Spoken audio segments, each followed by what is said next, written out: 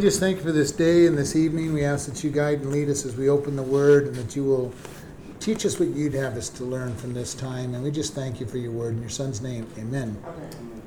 Psalm 64, verse 1. To the chief musician, a psalm of David. Hear my voice, O God, in my prayer. Preserve my life from fear of the enemy.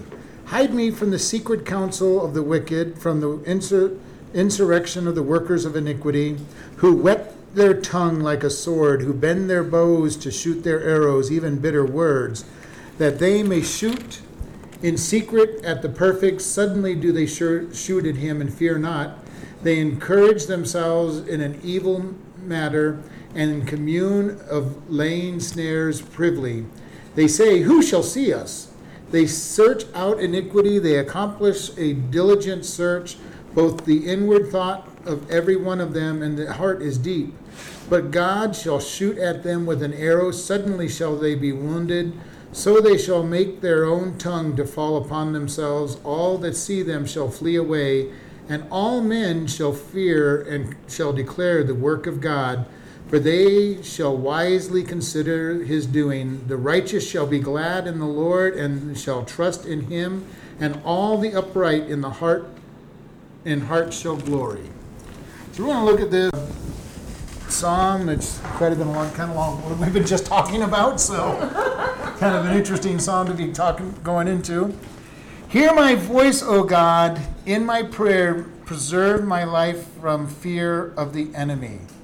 Again, David opens a lot of the psalms. Hear my voice. Hear my prayer. And this is part of what the Jews in general did not really understand, that God wanted to hear them. Okay? And we talked a little bit about their idea was he's the God of Abraham, Isaac, and Jacob. He's the God of Moses. There was not a personal relationship. And David had as close to a personal relationship as anybody in the Jewish religion has had. And even he has this idea of, God, I'm pleading with you. Hear me.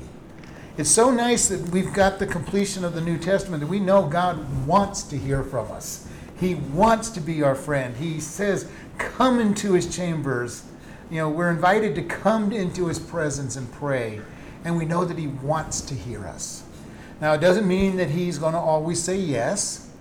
Matter of fact, God quite often says no, for sometimes very good reasons that become obvious to us. Sometimes we may never understand why he says no.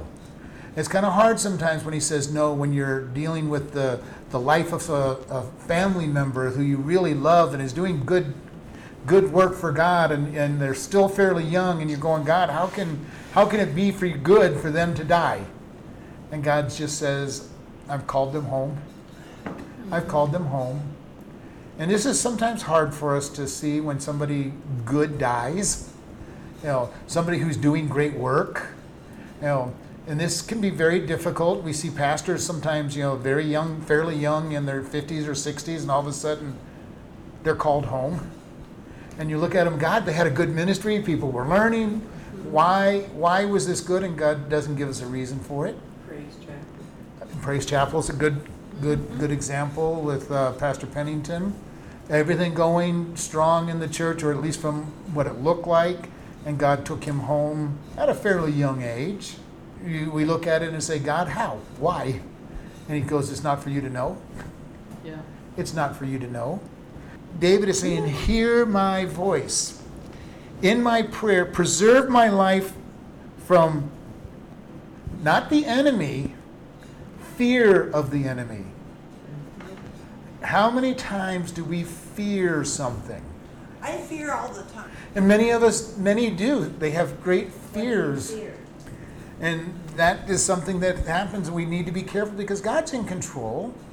And if we spend all of our time worrying and in fear, we're not spending our time in living today. And this is very important for us, because every time we're afraid of something, we're always afraid of something that might happen in the future that we have no control over, really. And we don't live in the moment that we're living in. It probably won't happen anyway. And most likely doesn't happen. And you know what Miss tells me?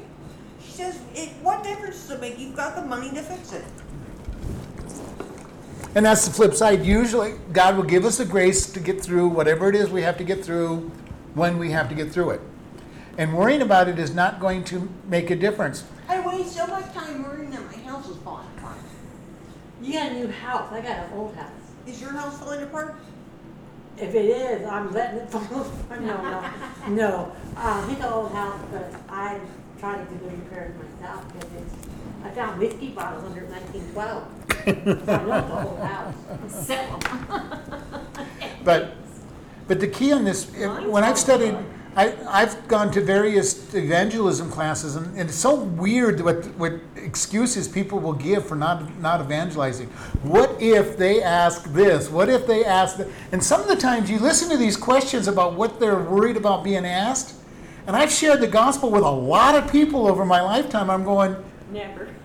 that question is not going to even be asked. Quit worrying about it. And then, as I've said so many times, even if it is asked, it's a great opportunity to come back. If you don't know the answer, it's a great opportunity to make a second appointment to give the gospel. But this is the key. God is in control. For us to be fearful of people, things, is wasting our life and our present. But this is saying, guard me, preserve me from the fear of my enemy. And this is where it is really a place for us to learn God is in control. As long as I truly understand and know God is in control, what do I really have to fear if God is in control? And He's going to give me the grace and the strength to get through whatever it might be. And I've said many times, I think that I have the strength to be able to give my life for God. Do I know that I do? No, I won't know until I'm facing the potential death. And then it's only going to be because of the grace of God that I'm going to be able to say, just send me home. Yeah, that is a fear, because that's one thing I do fear. God says, I just pray that I will stick up for Him, and I'll do anything. But God gives us the grace when we need it. One of the greatest examples of this came from Corrie ten Boom in The Hiding Place, and she was talking to her dad, and he goes, Dad, I'm so worried about things. And he goes, God will give you the grace, but what if He doesn't? He goes, well, when we go on the train, when do I give you your ticket for the train? Just before I get on. God will give you the ticket for the train just before you need to get on. And it's the same thing. God is right there. If all we do is put our faith in Him, whatever happens, it doesn't matter, because if I'm worried, most of the time what we worry about and are afraid of never happens anyway. Okay, so we've wasted a lot of energy on something that was a waste of time, but God will give us the grace. He will give us the ability to get through. He'll give us the funds to get through. He'll give us, the people in our life to get something fixed if we don't know how to fix it. He does what needs to be done at the time that it needs to be done. And I can tell you, God's not worried about it. He just says, okay, you need a little extra faith. Here you go. You need a little extra strength. Here you go. Oh, I need to put something in there to fix this for you. And the door opens, and there they are. They're in the right place. So I had a customer that came to my life because I was so afraid of these beehive across the street. Yeah. And that's when I told you, when he was what do you call it, terminator, a bug exterminator from Vegas, and so he showed me how to do it. Yep. Out of the blue, you never would think I would have. I have customers, but What we just learned was that you can worship fear, and that could become your idol if you worship fear all the time. a lot of people worship fear. Many people are worshiping. They're so worried about everything that they're putting, and fear really is a sin. I'm not saying little fear. If somebody's coming at you, there's a fear that motivates you to move. But if you're fearing everything in the future, you are creating an idol out of it, because you're putting what may happen above the God who is in control of what happens. And really, it's important because the scriptures tell us over and over and over, fear not. Fear not. Is it okay, because I think I'm doing it, and how I believe it is, I'm trusting in God so much that, to be honest, I'm not really that fearful, just that thing today, but usually not, because I know God will protect me.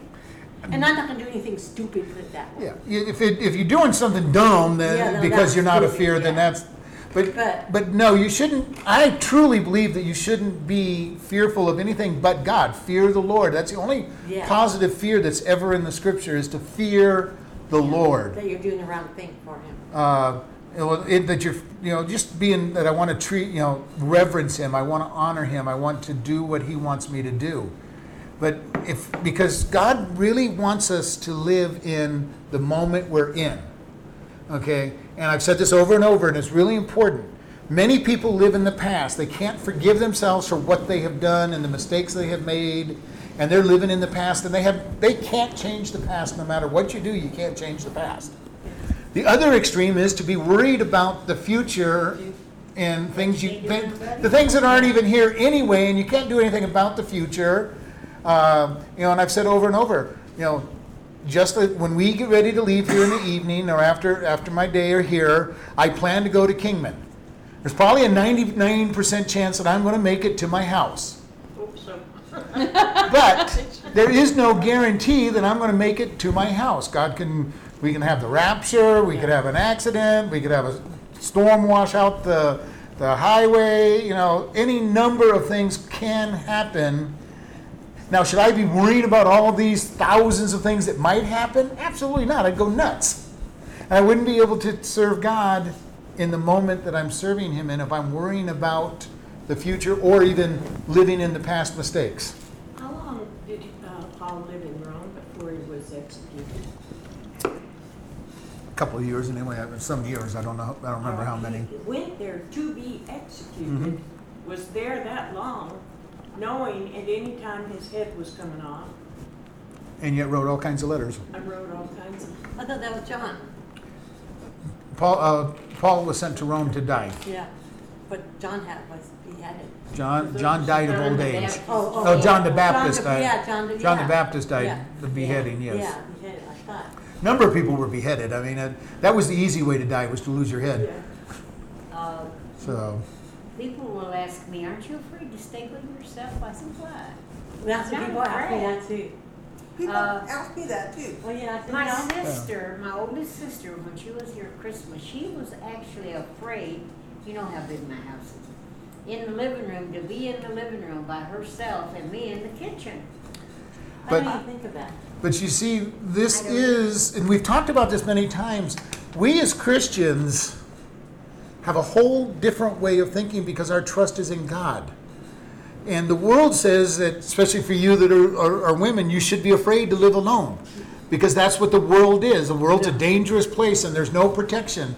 But as Christians, we say, I've got God. Now, that doesn't mean leave your doors wide open and advertise to everybody you're alone. But this is where the life of living in Christ gives us the ability to love. It gives us the ability to live in the moment of now and not be worried about all the things that might happen. Because, as I've said, so somebody comes in, the worst they can do is hurt you. Or kill me, so what? Well, Now, killing you is a great thing. They send you home. Yeah. Fine with me, I'm not afraid but- of that. Go ahead, let me, kill me. But David's saying, I want to be delivered of the fear of my enemy, because fear will stop us in our tracks. If we're afraid to do something, we won't go forward. Yeah. We will be frozen where we're at because we're so worried about somebody or something doing. And David had enemies. Okay? David had formidable enemies at times. He had other nations that wanted against. He's got sons that rise up against him. He's got Jealous over him. He's got all these. He's got Saul's relatives that keep wanting to come against him. He goes into battle. He's got real enemies to be worried about, and he's saying, "God, deliver me of the fear of these enemies. Don't allow me to be afraid. Don't allow me to be fearful." He even had a wife that was an enemy. I had a son. Oh yeah. Well, the son wanted what he had, and So the wife wanted him to just be dead, I guess. I don't know what she wanted.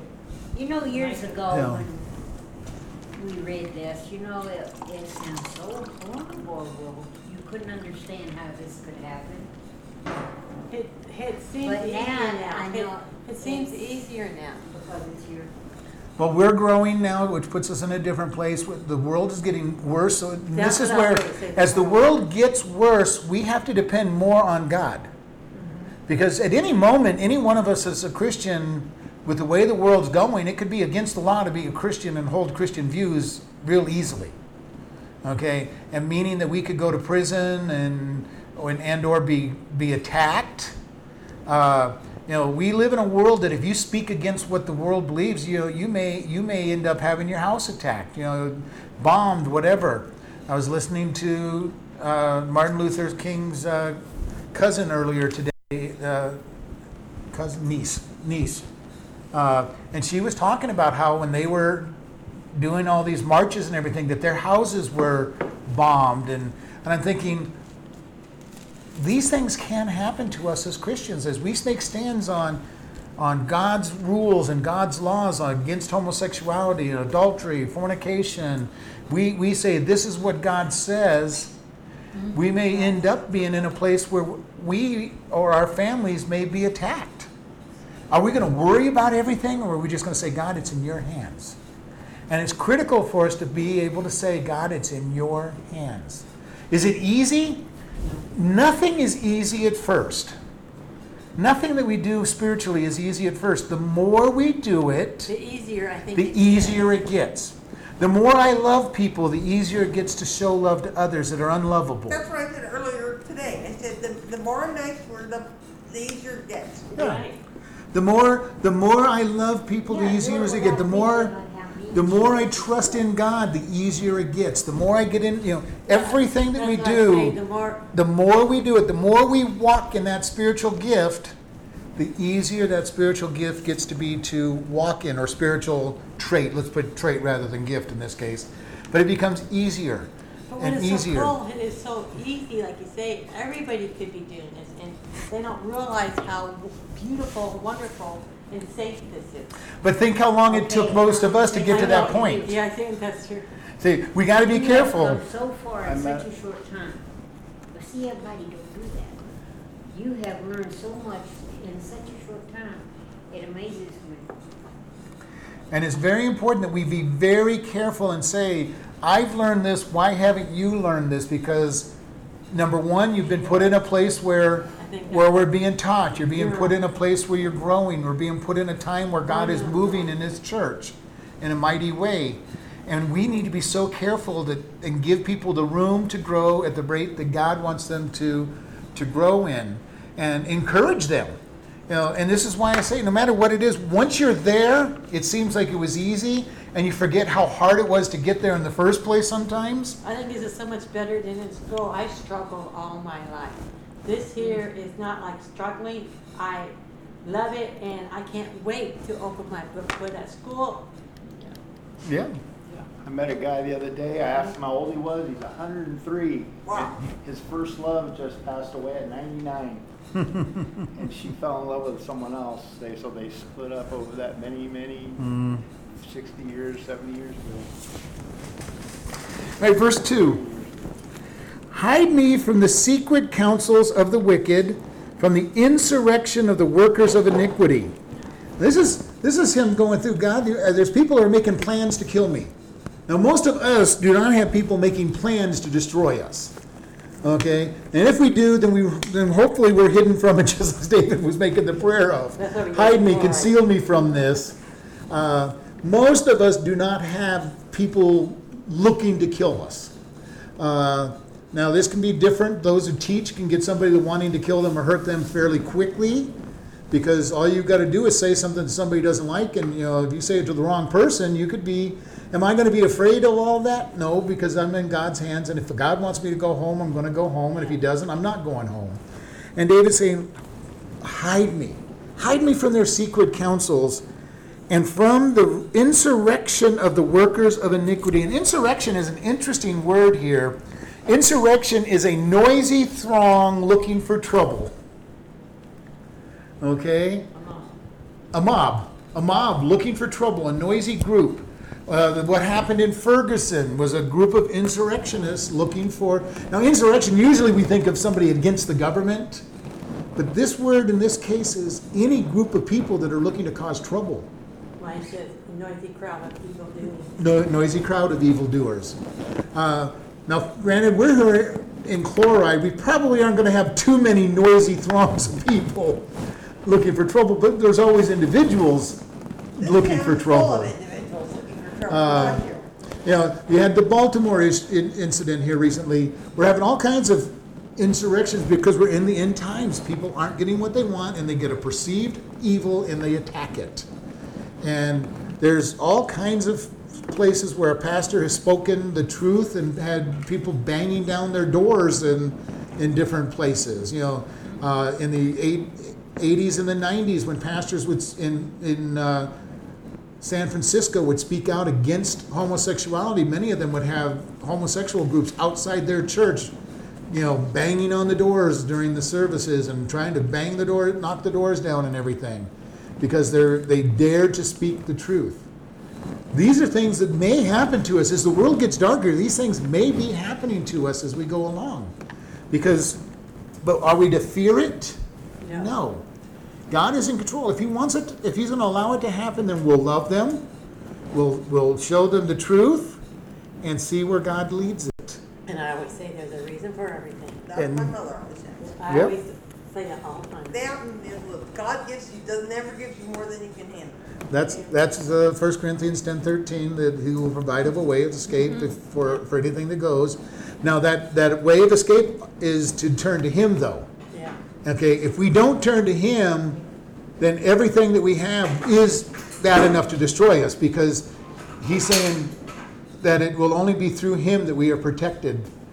And as long as we're trusting in Him, we can go through anything, because He's given us the strength. He's the one that develops it. And he says, you know, David's saying, hide me from them. Hide me from those that are secretly going at me, and from the noisy mobs.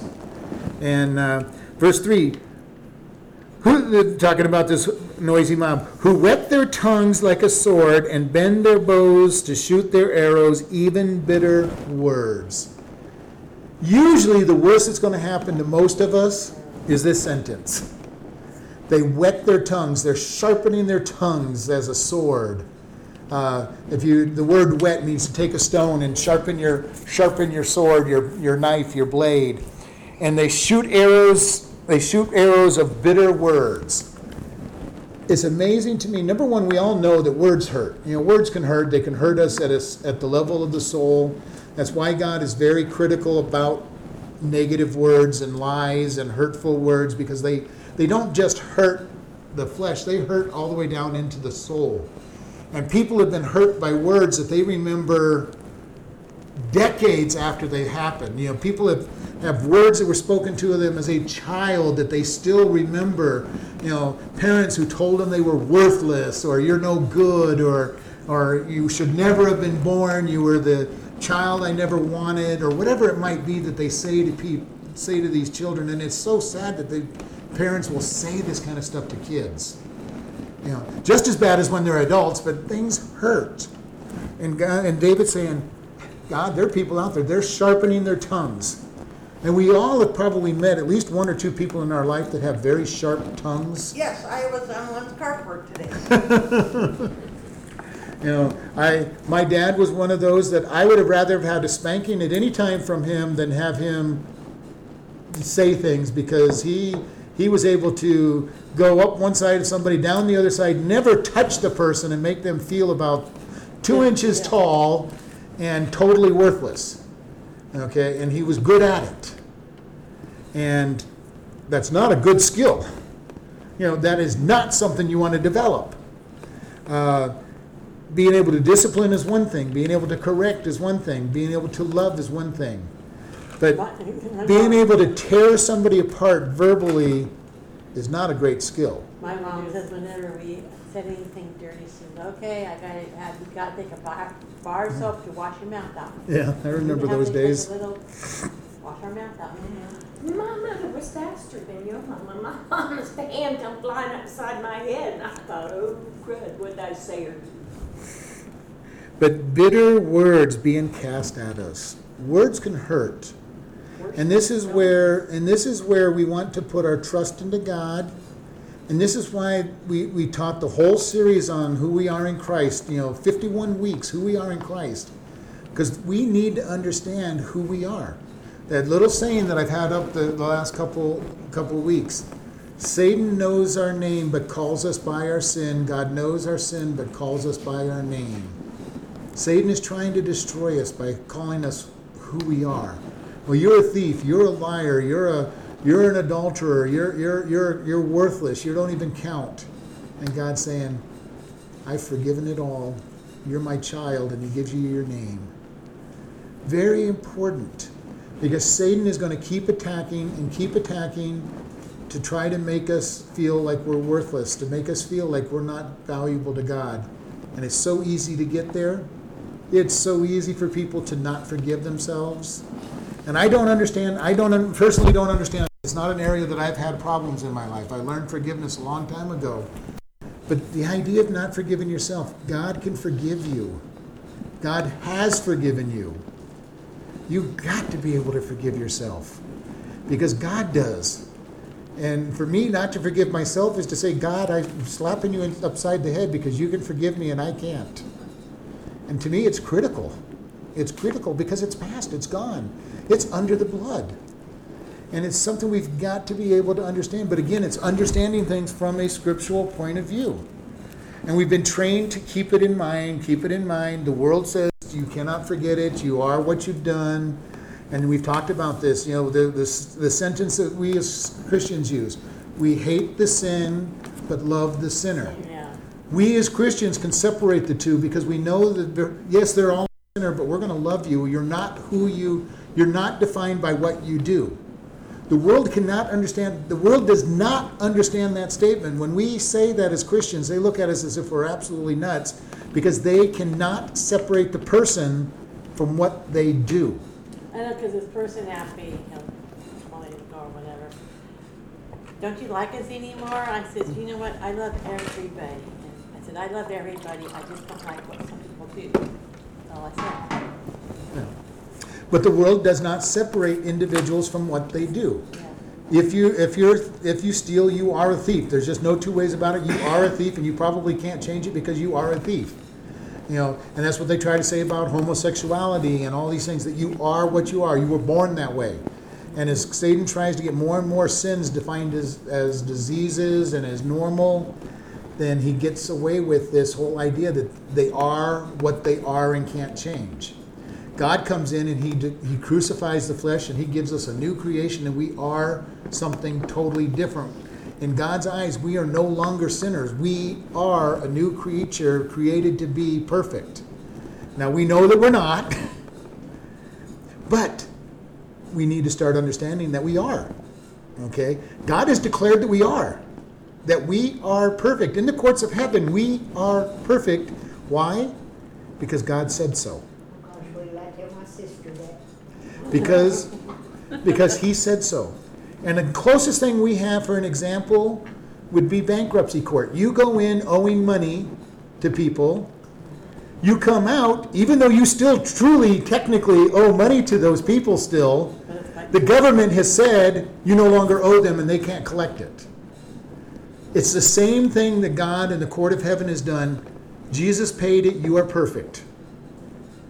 And then he clothes us in the righteousness of Christ. And as far as he's concerned, we're perfect. Now we know we've got to grow into it, but do you understand how much easier it becomes when I start realizing that in God's eyes I'm perfect? I don't live in wallowing around in all that I've done wrong. I say it's forgiven. God help me do better in the future. And it goes back to what we said, the more you do it, the easier it gets. Or I always say, just please don't let me do it again. The more I learn to forgive people, the easier it gets. The more I learn to love people, the easier it gets. The more I learn to stay away from sins, the easier it gets. The closer I get to God and the more he fills me, the easier it gets.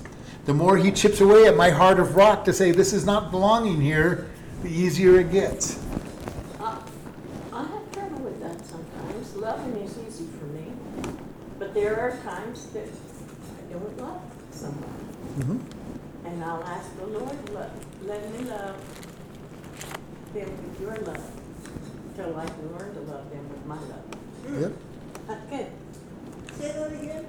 Let me love them with your love, until I can learn to love them with my love. That's what we're talking about this afternoon.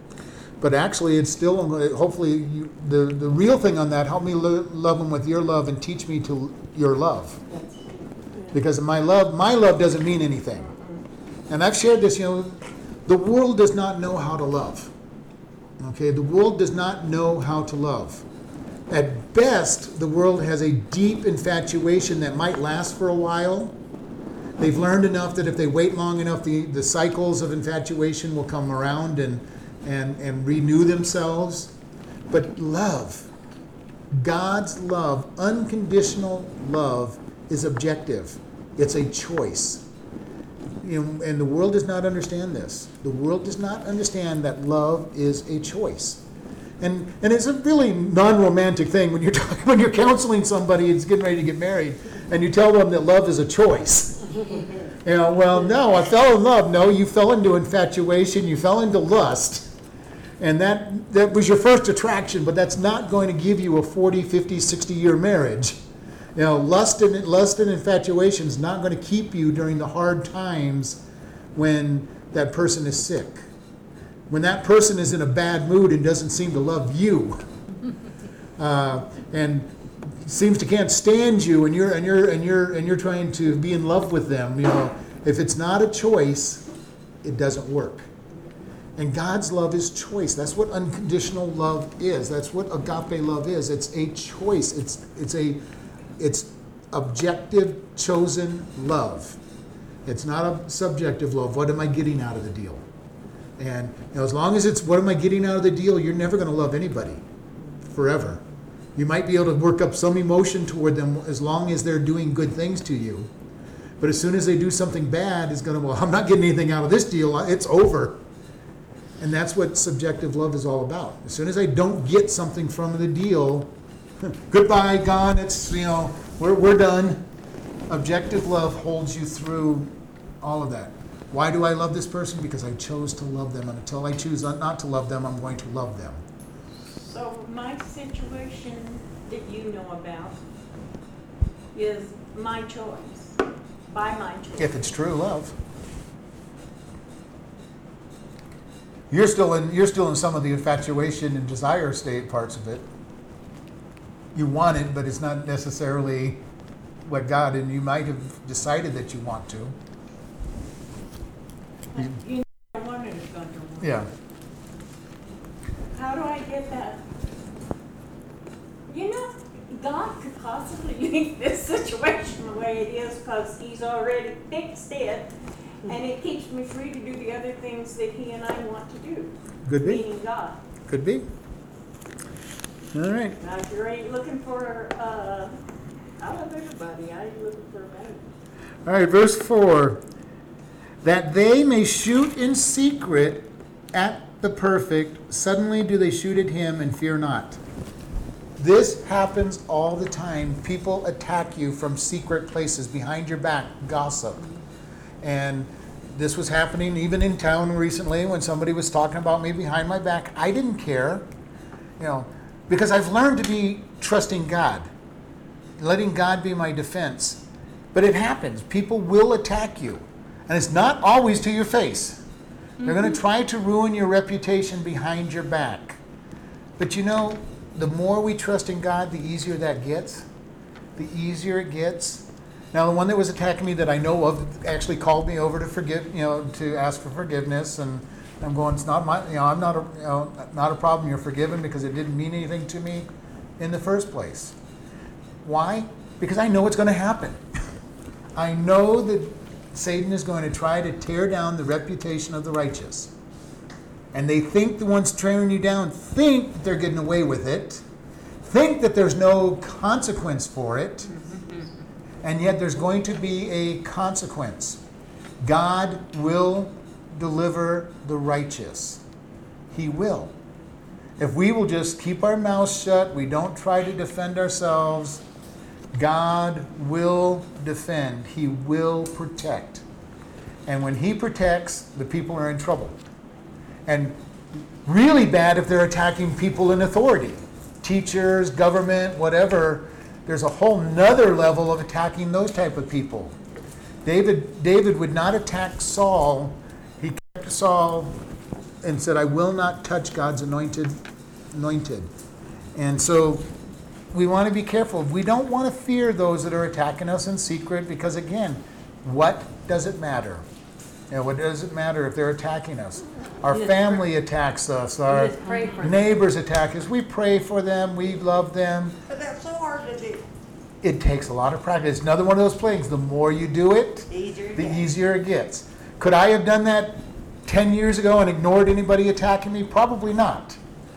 Okay, maybe 20 years ago, because I've been a long time learning to just ignore people that are attacking me because of my positions. But let's say 30 years ago when I first started running businesses, if I had cared, if I hadn't run those businesses, learned not to care what they think about me, But you're right, it's not easy to start with. But again, every spiritual discipline that we get into gets easier the more we do it. And again, I'm not going to tell everybody, this is really easy. It's easy for me because of all that God has trained me to do. It's easy for me.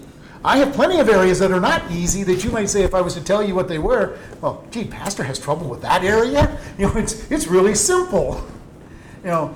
Each one of us have this ability where we have been taught, where we have been practiced, and we get experience in it becomes easy. For me, loving people has been a long time to learn how to do, because I really did not even like people for many years. Okay, I would be happy just to stay at home and not deal with people. God has had to teach me to love people, and it took him about 30 years to teach me to love people. Now it's much easier than it used to be. Okay, sometimes it takes a long time to learn something. Sometimes you learn real quick, and it's like, wow, watch this person just growing in leaps and bounds. Other times we learn really slow. And I've long time given up trying to figure God out on that, because you watch people get saved and overnight half their life changes. And you say, God, why have I had to learn things the hard way and been beat over the head by a 2x4 all the time to learn these things? And part of this is because I'm so hard-headed and stubborn. But I think what really helps me, like what you said, is that what I do is I pray so much just to have God help me to learn His Word, and I want to understand it, and I really, really do. Mhm. And like coming to these classes and stuff, I want to learn, and otherwise by myself it's hard to learn. Yes. By yourself. And that's why I say coming to church, coming to Bible studies isn't the end all to get spiritual, but it's very hard to not come to Bible studies, not come to church and grow. Because it's all dependent on how well do I understand what I'm reading with the Holy Spirit's help. How much am I going to grow, and how much am I going to encourage myself? And there's a lot of I's in there if you listen to it. Mm-hmm. And anytime you start putting I in your sentence, you're in trouble. You're in trouble anytime the I word is in your sentence. Look what I have done. Look what I'm accomplishing. Look what I want to do. That was Satan's downfall. Well, my eye is I want to learn. That's a good eye. I want God to change me. Yeah. I want God to help me live as well today. And that's great. And I pray that every morning. Mm. And this is where we get our victories. When we start depending on God, the more we depend on God, the more victories we're going to have. The more we let Him crucify our flesh, the more we're going to be victorious. The more that I know that it's Him killing my flesh and living in the Spirit, the more victory we have. It's not me trying, in Galatians 2:20, and even Galatians 6:17 that we were just reading this morning, that I had never really noticed. I've been crucified to the world, and the world's been crucified to me. It's very powerful when you think about it. Everything is about me being crucified, me dying, and Christ living through me. And the more I allow Him to do that, the more victorious I will be in the walk of God. And it's so important because it is all God. Everything is about God. It's Him doing the work in our life. And when He's working in our life, what a difference things happen. And we just learn to walk.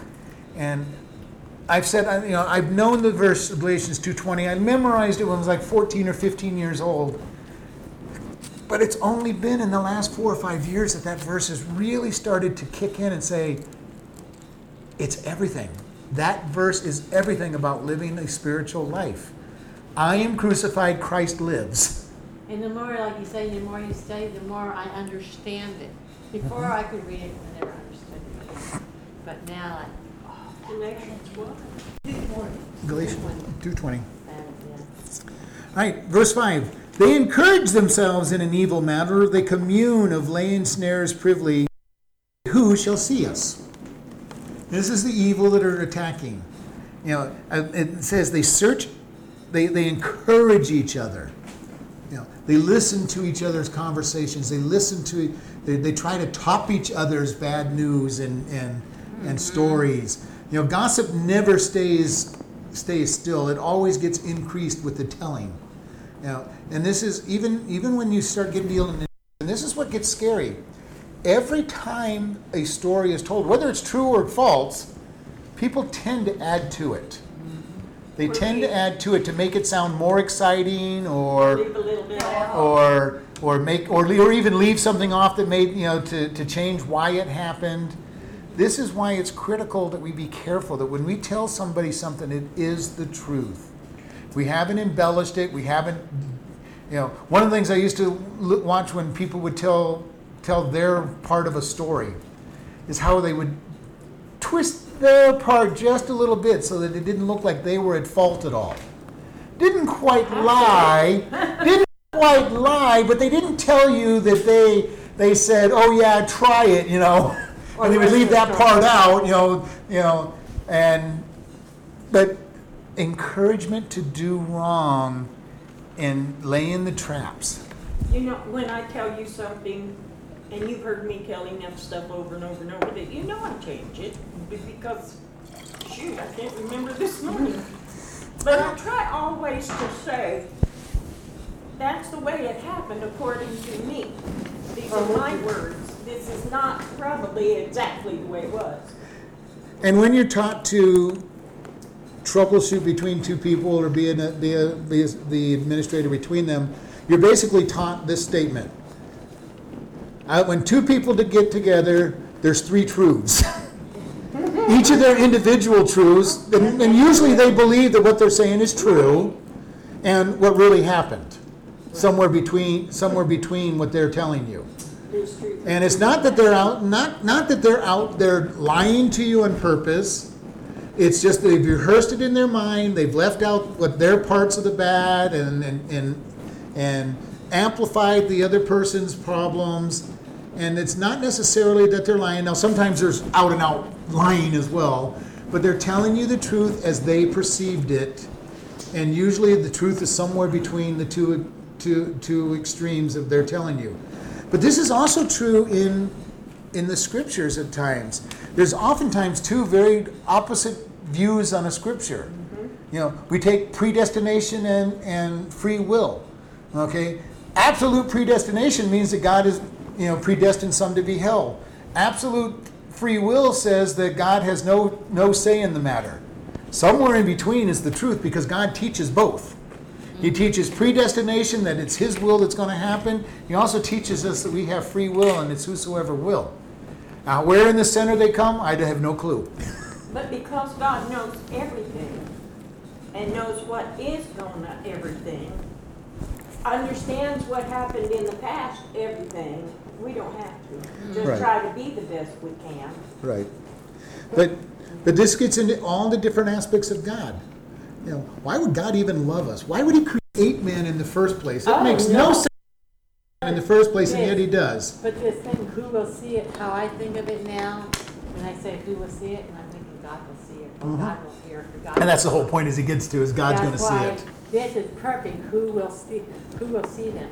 God will. Yeah, and they're thinking they're getting away with it. They Yeah. think they're getting away with it, and you I never reap thought of it what that you way sow. before, but You reap what you sow. Whether you believe it or not, you're going to reap what you sow. When you're tearing people down, you will, if they will keep their mouth shut and not defend themselves, you will receive that judgment for tearing them down upon yourself.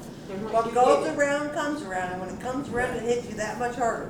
Now, There's also the fact Brace your leg. the Bible teaches that elders and teachers are worthy of double honor. So if you attack a elder or a teacher that's worthy of double honor, you get a double judgment in return. But then they're always not, They're not always right. no, they can be just as bad as, But there's a way to deal with elders and teachers is to go to them individually, not behind their back, because you don't want to go behind anybody's back. yeah. And God very clearly, and Jeremiah especially is a big book on that, God tells through Jeremiah that he will deal with false pastors. He will deal with false teachers. And in James 3:1 it says, many of you ought not to be teachers, for the condemnation is greater for those that teach. So it's a very scary thing to desire to be a teacher, to be called to be a teacher, to be called to be a pastor, because God says there's greater judgment on you if you teach wrong. There's greater judgment on you to be wrong. It's one thing for somebody who's not teaching to have a wrong interpretation of the scripture, but to start teaching that wrong interpretation is bad news.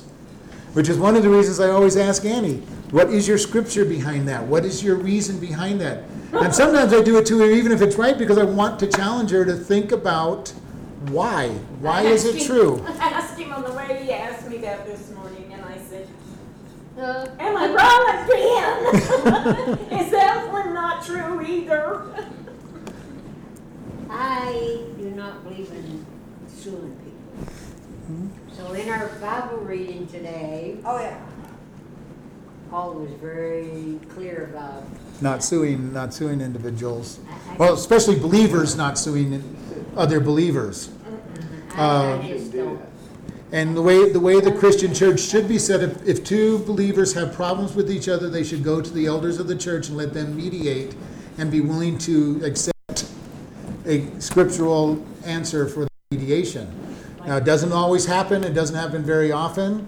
But I would even agree with you that I don't think that we should be suing other people unless there's a real on purpose Thing. violation. Not just they did something that was kind of overlooked or something, like some of these medical things where they didn't Or test they- it great enough. Or they fell off their chair and they, And they hurt Burnt their themselves. leg on Yes. hot coffee. yeah. Oh, goodness, yes. So, but yeah, these are things, go, and it says, verse 6, they search out iniquities, they accomplish a diligent search, both the inward thoughts of every one of them and the heart is deep. That means they are looking for issues. They are looking to cause trouble. They are looking as deep as they can to find issues. See, that's why I said cunning, I said Cunning? What's cunning? That means to be deceptive, Really sharp. Not necessarily deceptive. A cunning answer is one that fine tunes things without trying to hurt. Yeah. I mean, there's ways that you can say you did something wrong, or you can be able to say it, and this is what you learn as a manager, where you try to make it, you soften the blow usually. Yeah, because this one here says, surely the mind and heart of a man are cunning. Cunning. Okay.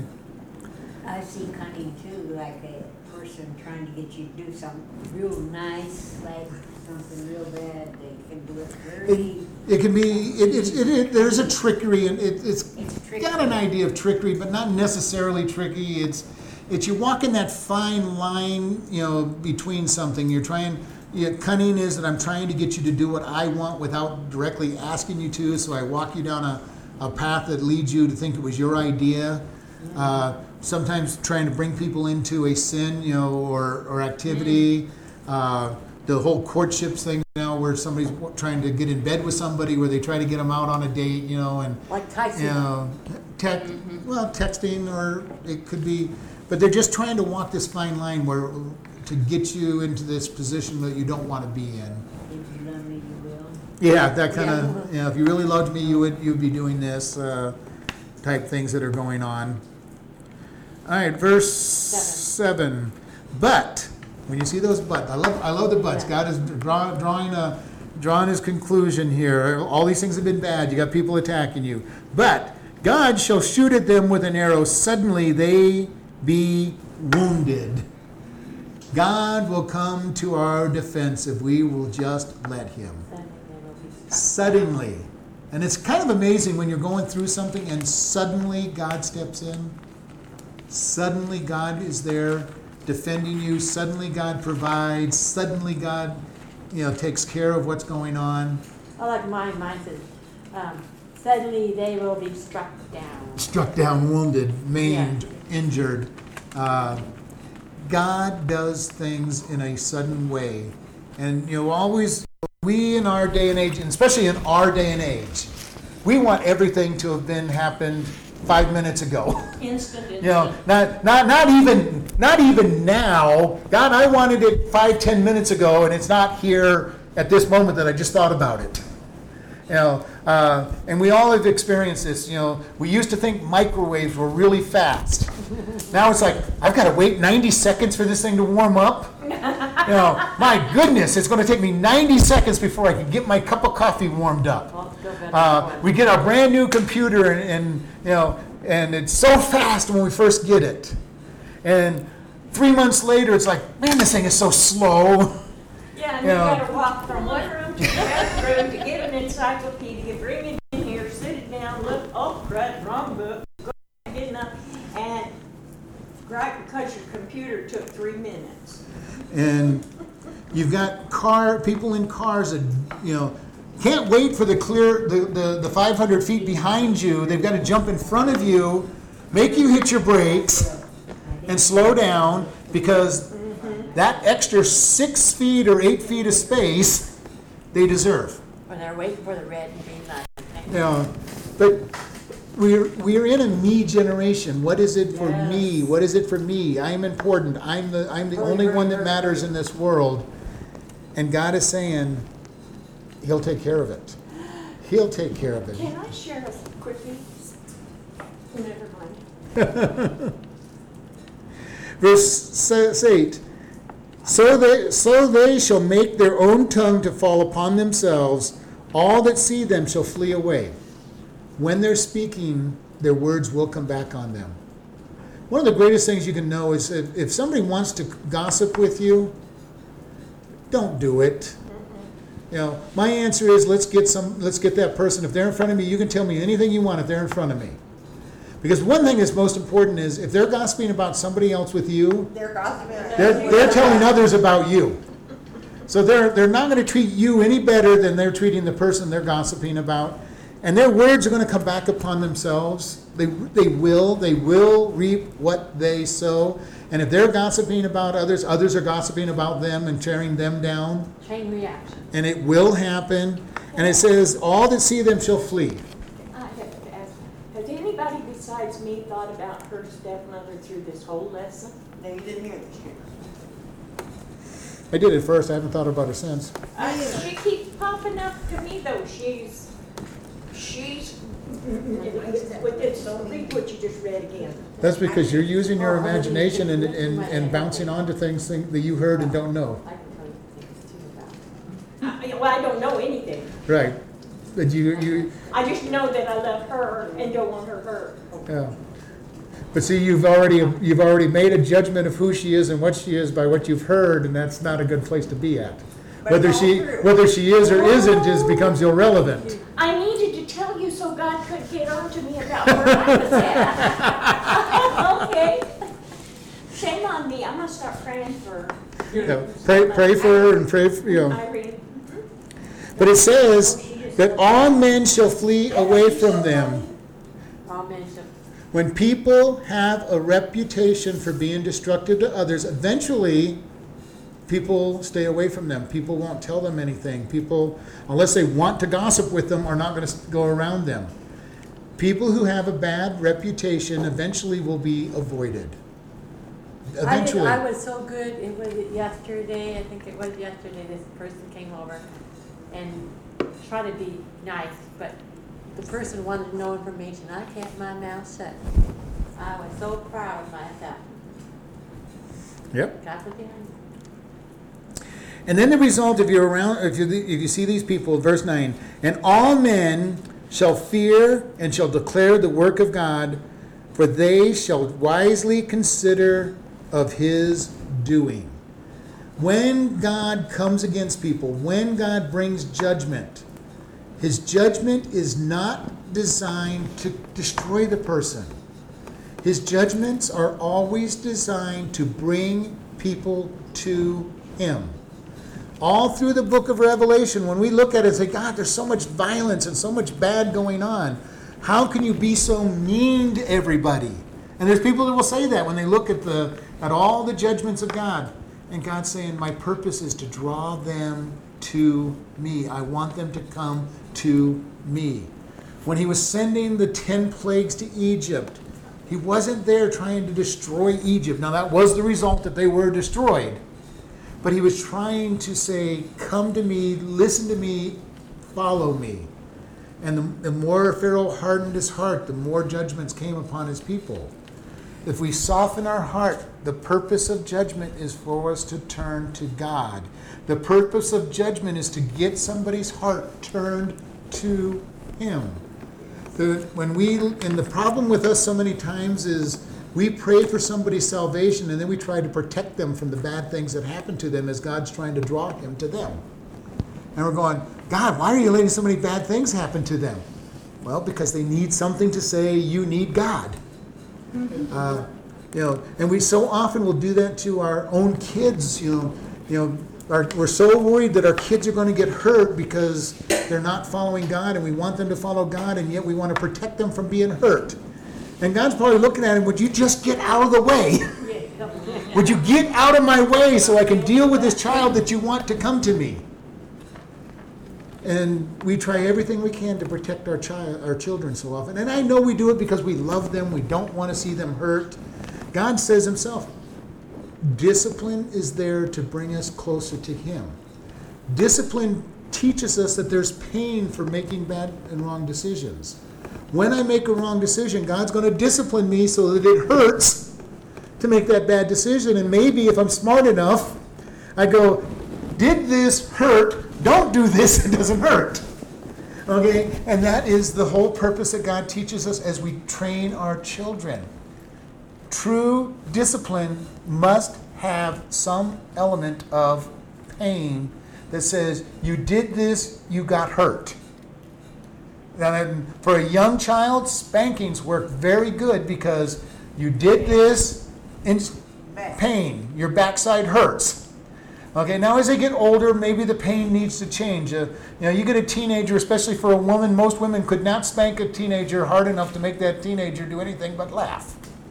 Okay, even some fathers couldn't spank a teenager, but take away their cell phone, their computer privileges, the car, and now say, you did this, here's your pain.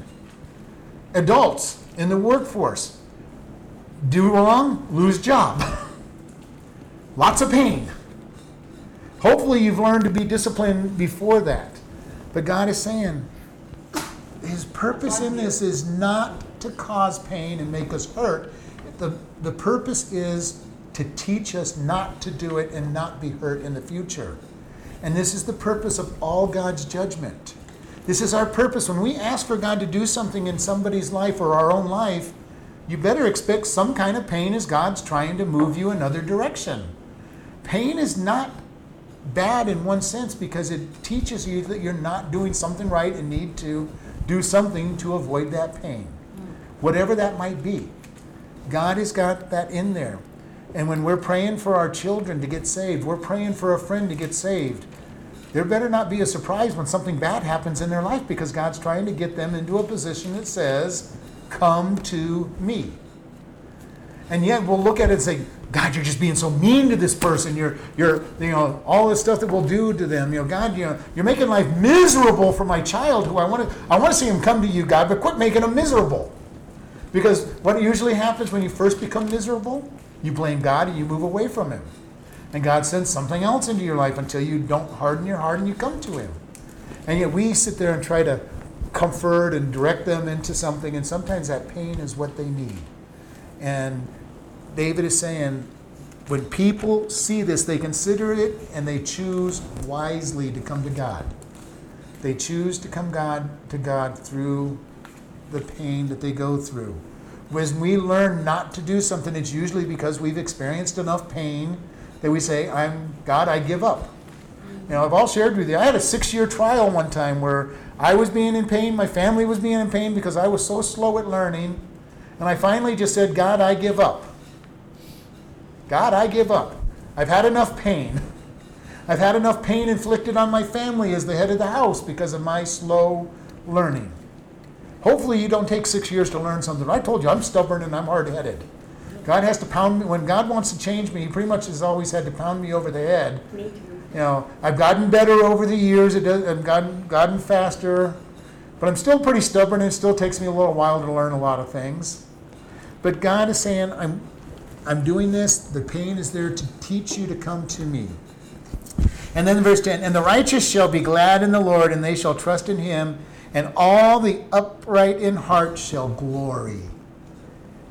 The upright see it. If we're truly trusting God, we see the pain for what it is, being something that should draw you to God. When I see pain in my own life, I should be asking God, what is it that I'm supposed to be learning here? Now it could be punishment for sin. I mean, the first thing, anytime we have something bad happen to us, the first thing we do need to look at, am I reaping what I sowed? Okay, God, I'm reaping what I'm sowing. Thank you, God.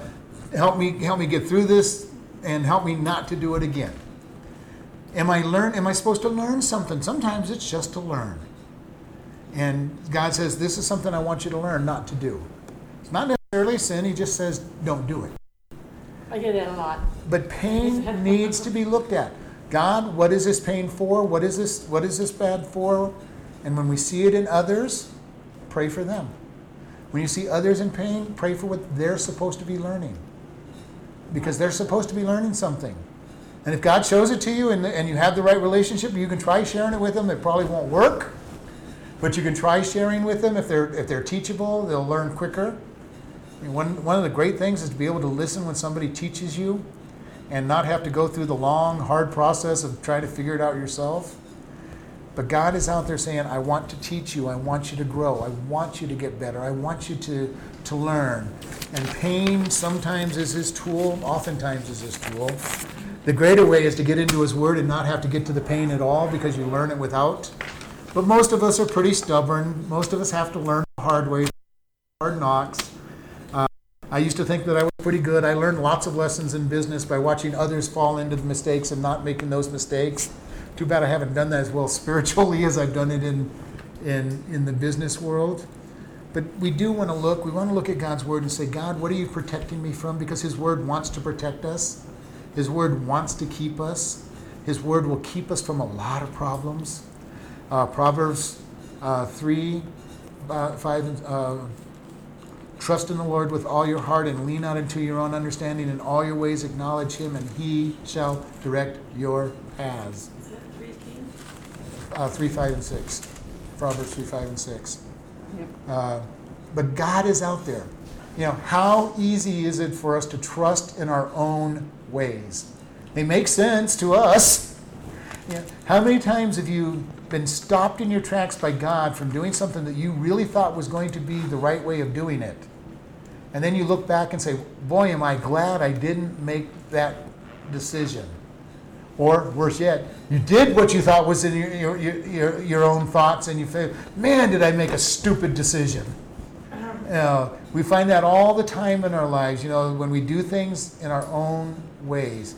And I can't tell you how many times, just in the time I've been up here, where somebody has said they want to do something or have something happen, and there's just that check in my spirit that says, no, that's not going to happen. And then later on, God will show me why that check was there and say, if you had done this, this would have been the results, or this could have been the results, and this is why I didn't want you to do it. And we need to learn to be able to listen to God and saying, does that mean every time our own decisions are wrong? No, but we need to be able to listen to God and apply his word, apply his thoughts, allow him to work. And he wants to work. He wants to keep us protected. He wants us to walk. And just imagine if you could walk and you make all of godly decisions all the time, how life would be so sweet. Mm-hmm. It would be so nice to be able to make the right decisions, But even that would not protect us from bad things happening, because you look at Jesus, and Jesus did not have the easy life, even though he made every decision a godly decision and made the right decision. Life was still not easy for him. There were still trials that he had to go through and problems that he had to deal with. So they're out there. Even if we made all the correct decisions, there could be problems in our life because the world would hate us. Even if we made all the right decisions, the world's going to dislike us, and they're going to talk behind our back, and they're going to try to tear us down. They're going to set snares in front of us that we might even, end up tripping some of them, even if we're doing the right decisions. Jesus went to the cross for us. Pastor, when you're young,